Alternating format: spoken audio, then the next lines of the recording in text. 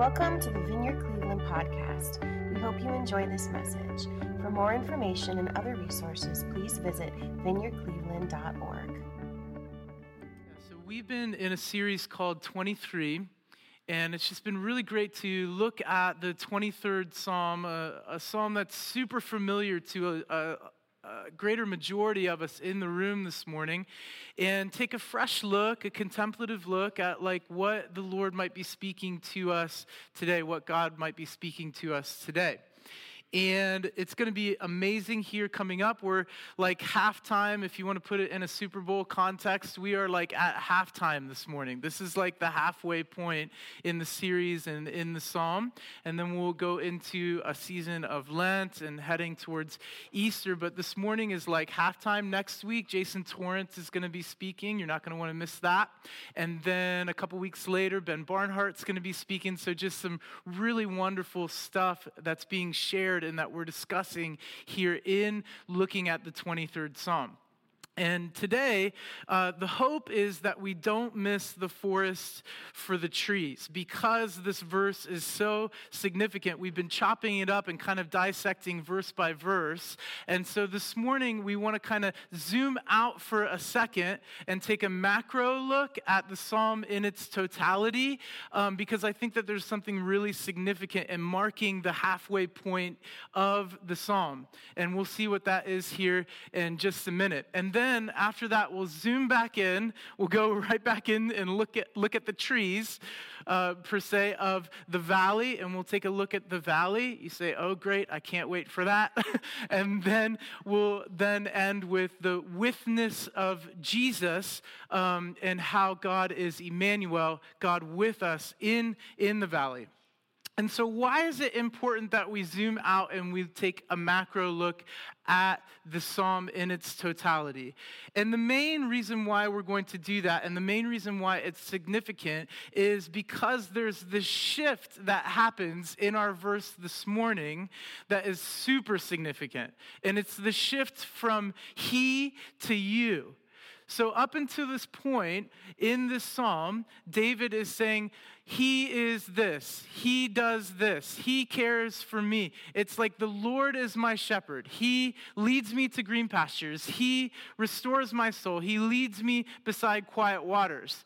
And now from here forth, he says that you are with me, that you anoint my head with oil, that you prepare a table before me. And it's this slight little grammatical shift that means so very much. It's a change. It marks a change in relationship between the speaker and the shepherd figure.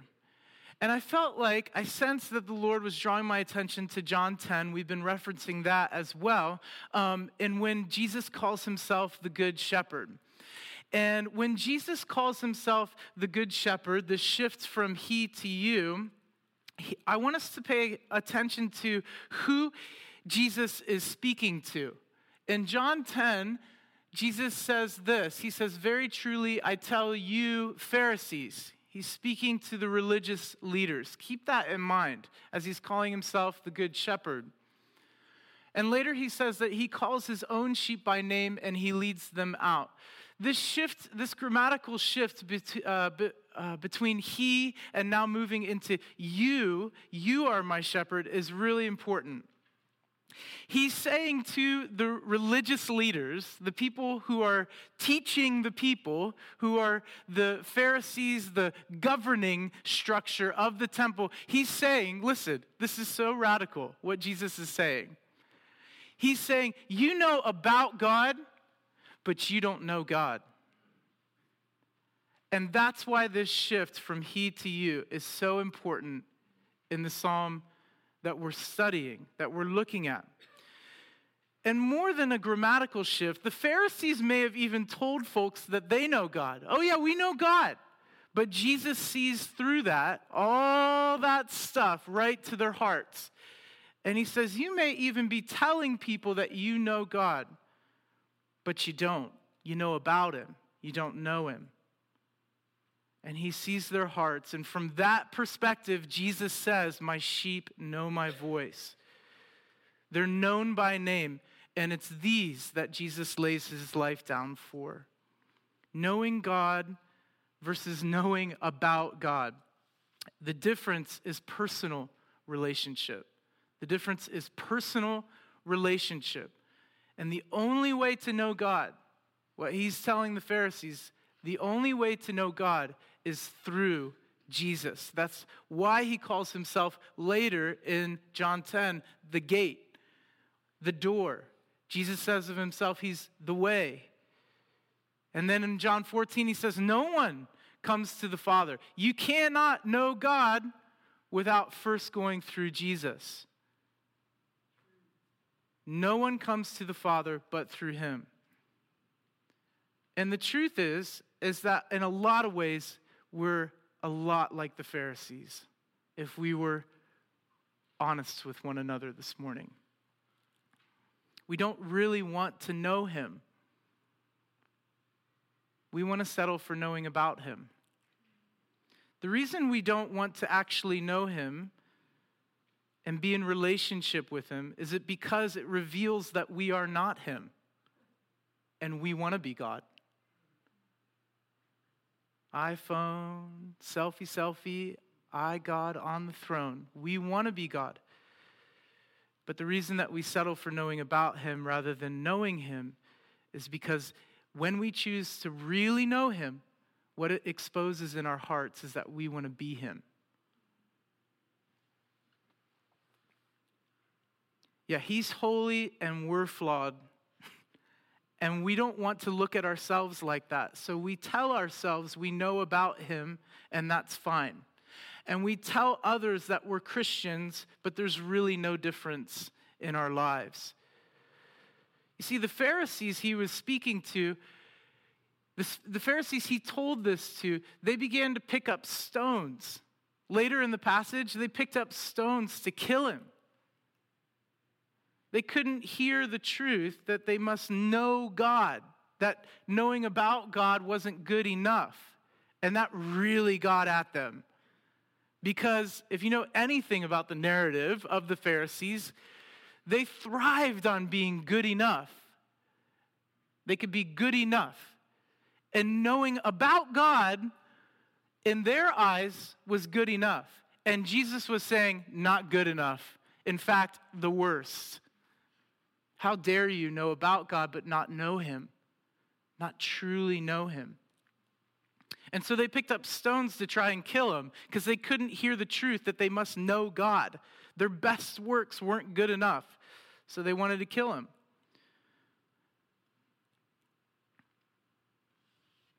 And we're a lot like them. We settle for knowing about him rather than really knowing him in so many areas in our lives.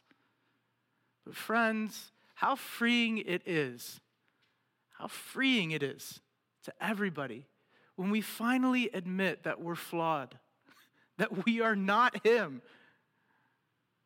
We're severely flawed. And through Jesus the viewfinder, God sees us and loves us the same. Then, once we're broken, then we're able to know God. See, the key to personal relationship with Jesus is surrender. It's surrender. And yeah, I hear you. It's not legalism. It's not like you got to give up all these things in order to get grace. No, grace is free to you. Grace costs Jesus everything. Grace is free to you. But could we agree that the key to personal relationship is surrender? Like, if you decide to follow Jesus, you're going to need to give up a few things. In fact, you're going to need to give up everything. It's going to cost you everything to follow Jesus. If we would only get off of the throne and let him be him, then we'll really know God and not just know about him. Yeah, I mean, you could survey anybody. American society is crazy. You could survey anybody and say, "Hey, are you a Christian, or do you know God?"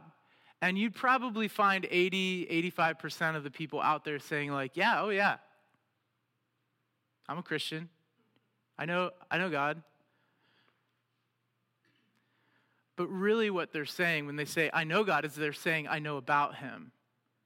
I know that I live in America and, we have mega churches and I go to church there and God, know about God, don't know God. The drastic difference between knowing about God and knowing God. And this verse is the turning point in the psalm.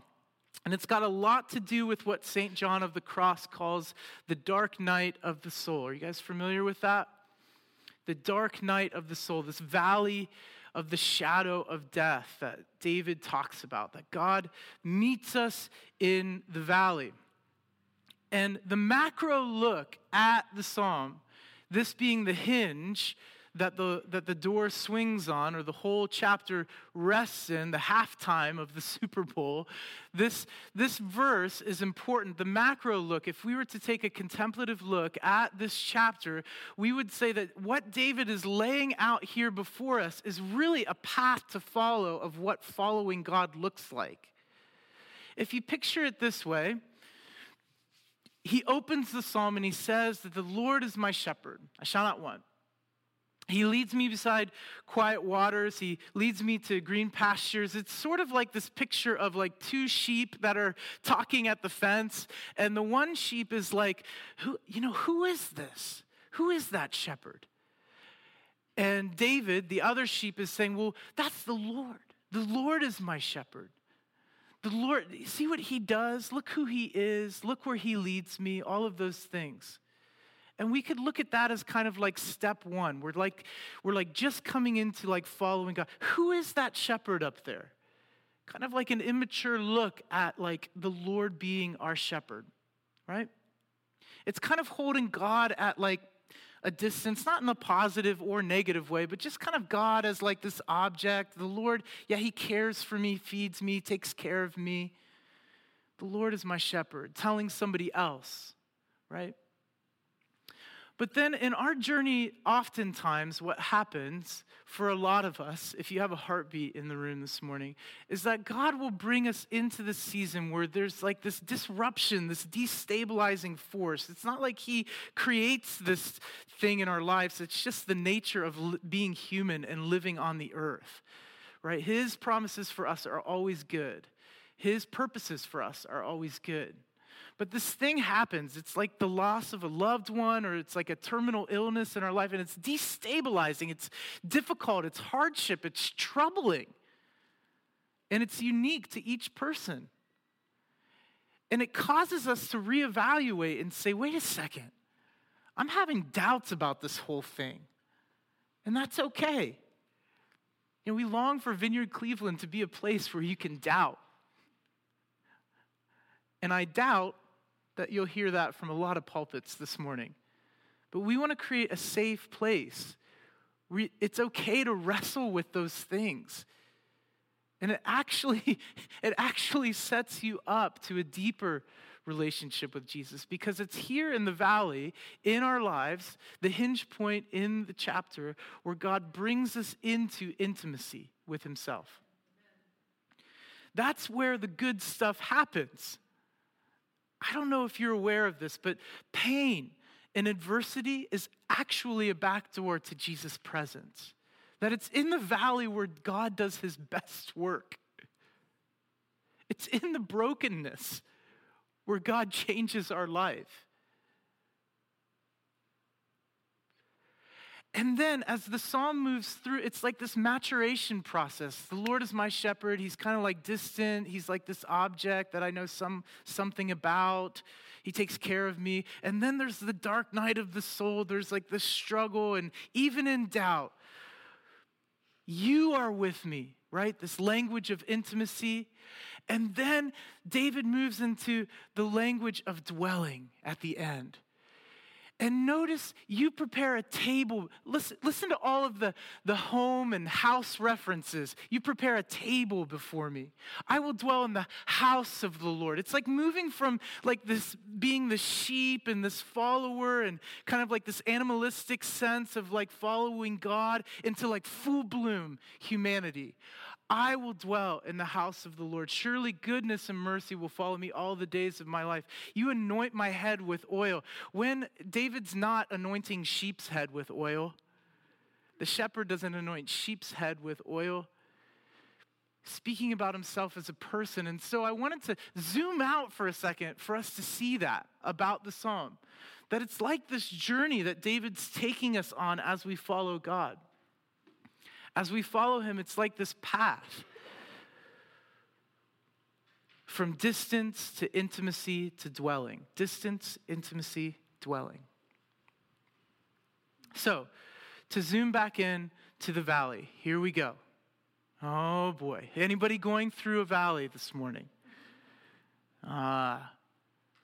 You're all liars.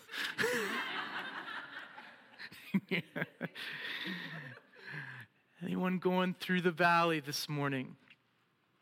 I wanted to talk about how suffering relates to divine union. Philip Keller, in his book, A Shepherd Looks at Psalm 23, which we've been moving through, says this. He says, as with sheep management, so with God's people, one only gains higher ground by climbing up through the valley. Isn't that beautiful? Another mystic and thinker, Anthony DeMello, says this, but to come to the land of love, you must pass through the pains of death. And I love this. Check this out by Richard Rohr. This is the goods right here. If you don't get anything else, get this. Pain teaches a most counterintuitive thing. We must go down before we even know what up is. Suffering is the most effective way whereby humans learn to trust, allow, and give up control to another source. I wish there were a different answer, but Jesus reveals on the cross both the path and the price of full transformation into the divine. Ibid is pain. Pain is the only way that we grow. I used to believe, take a deep breath. I think 5-7 years ago, I might have believed there's probably other ways that this can happen in my life. That the vision of Christ in my life, that the person of Christ inside of me, God, you can do that through blessing, bring it on. God, you can do that through happy times, sure. Through celebration, sure. I am now thoroughly more convinced than ever that the only way that we grow as humans is through pain. And it sucks that it's like that, but it's beautiful. It's beautiful that it's like that, that God has set it up to be that way. That even in the pain, even in the suffering, that Jesus meets us there to transform our lives. Pain teaches a most counterintuitive thing. We must go down before we even know what up is. It's in the valley that Jesus teaches us how to be conduits of his grace for other people. There's an empathy that Jesus brings out of our souls that's always been there, but that he can only dust for and expose through the process of pain. Philip Keller says again this in his book. You want to care for others, leaders? Here it is. The simple fact is that just as water can only flow in a ditch or a channel or a valley, so with the Christian, the life of God can only flow in blessing through the valleys that have been carved and cut into our own lives by excruciating experiences.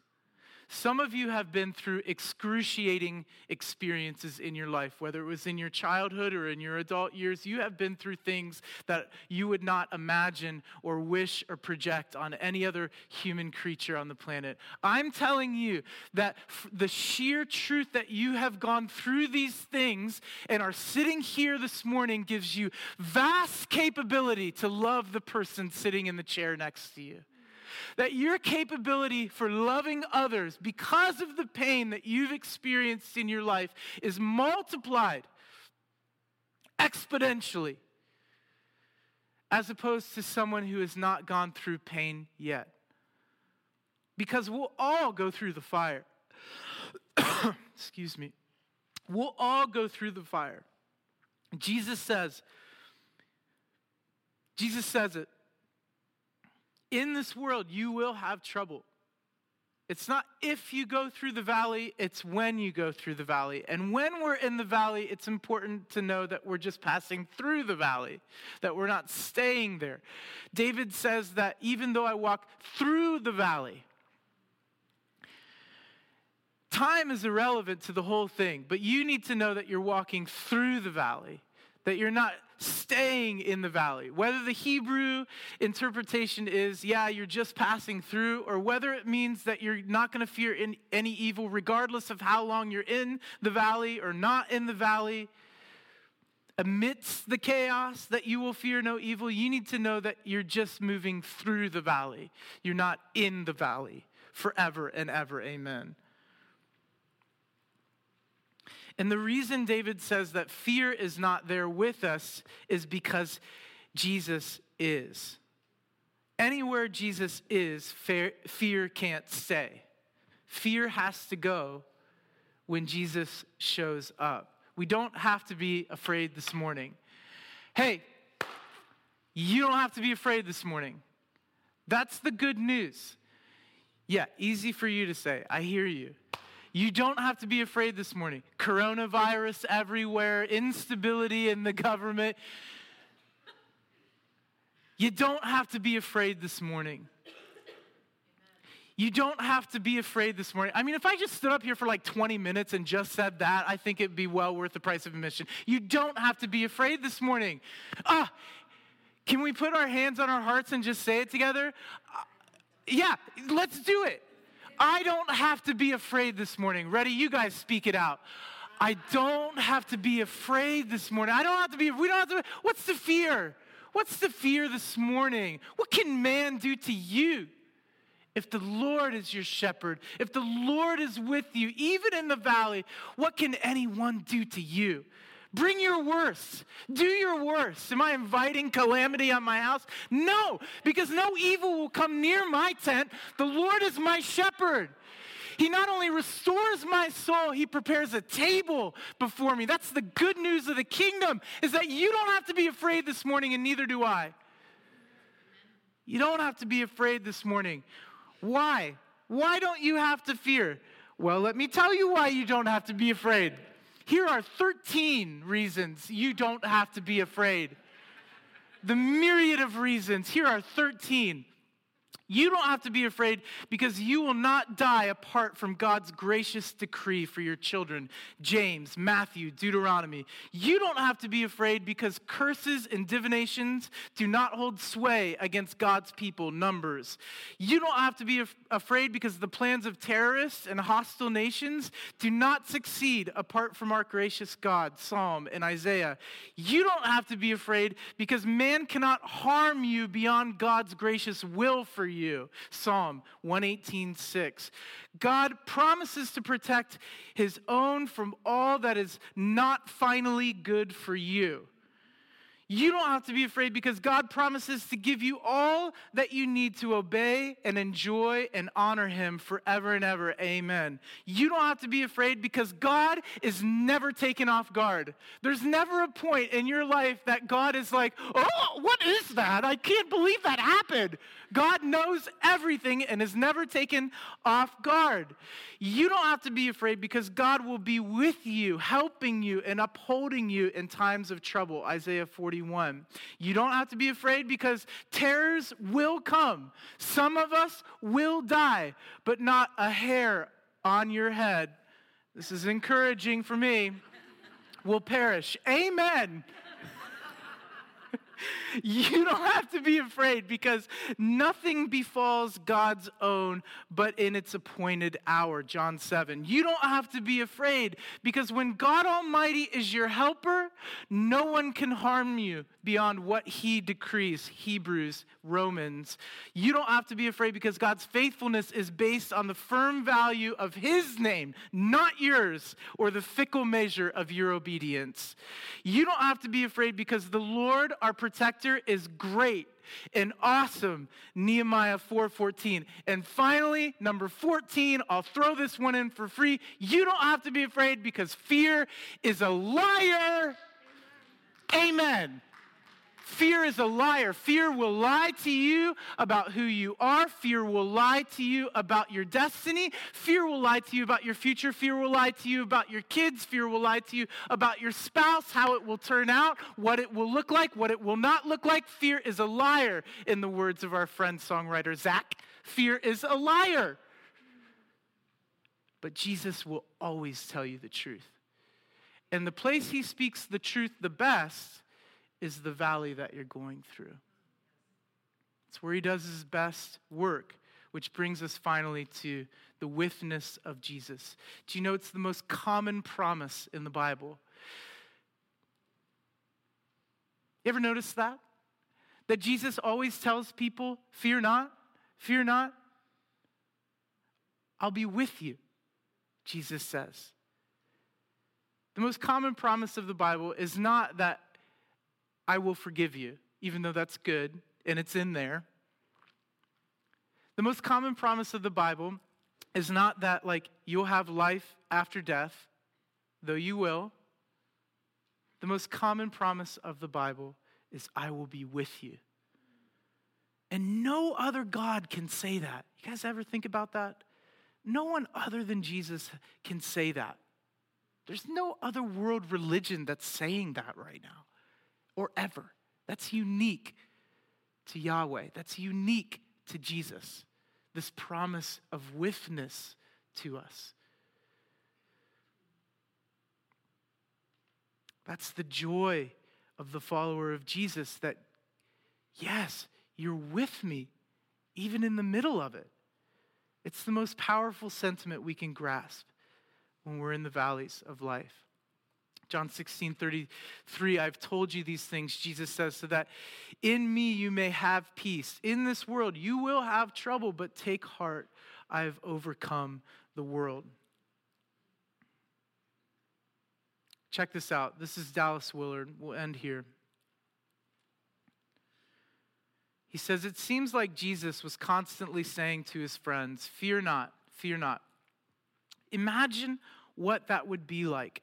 No fear of life, aging, or death, disease, or hunger. No fear of any person or creature. Not even the loss of all your possessions. You can live without fear, even in the midst of a world dominated by fear. The truth is that the complete sufficiency, you guys,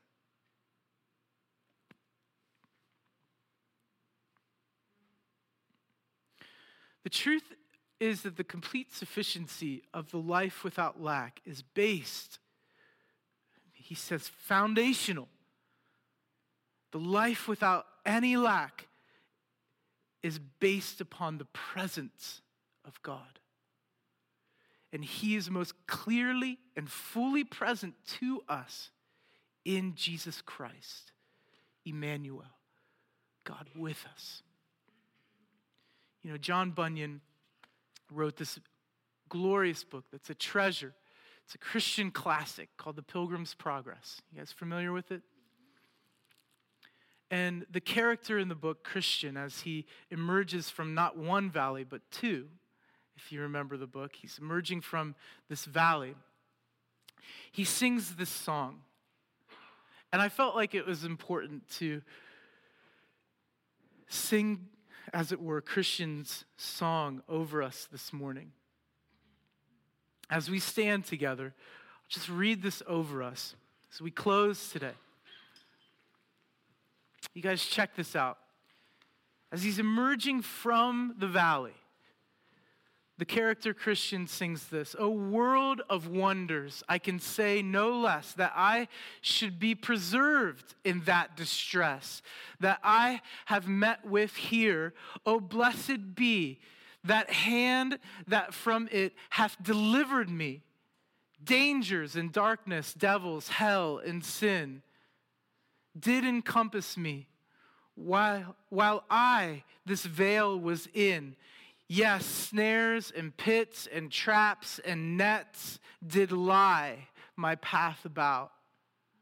That worthless silly, I might have been caught and tangled and cast down, but since I live, let Jesus wear the crown."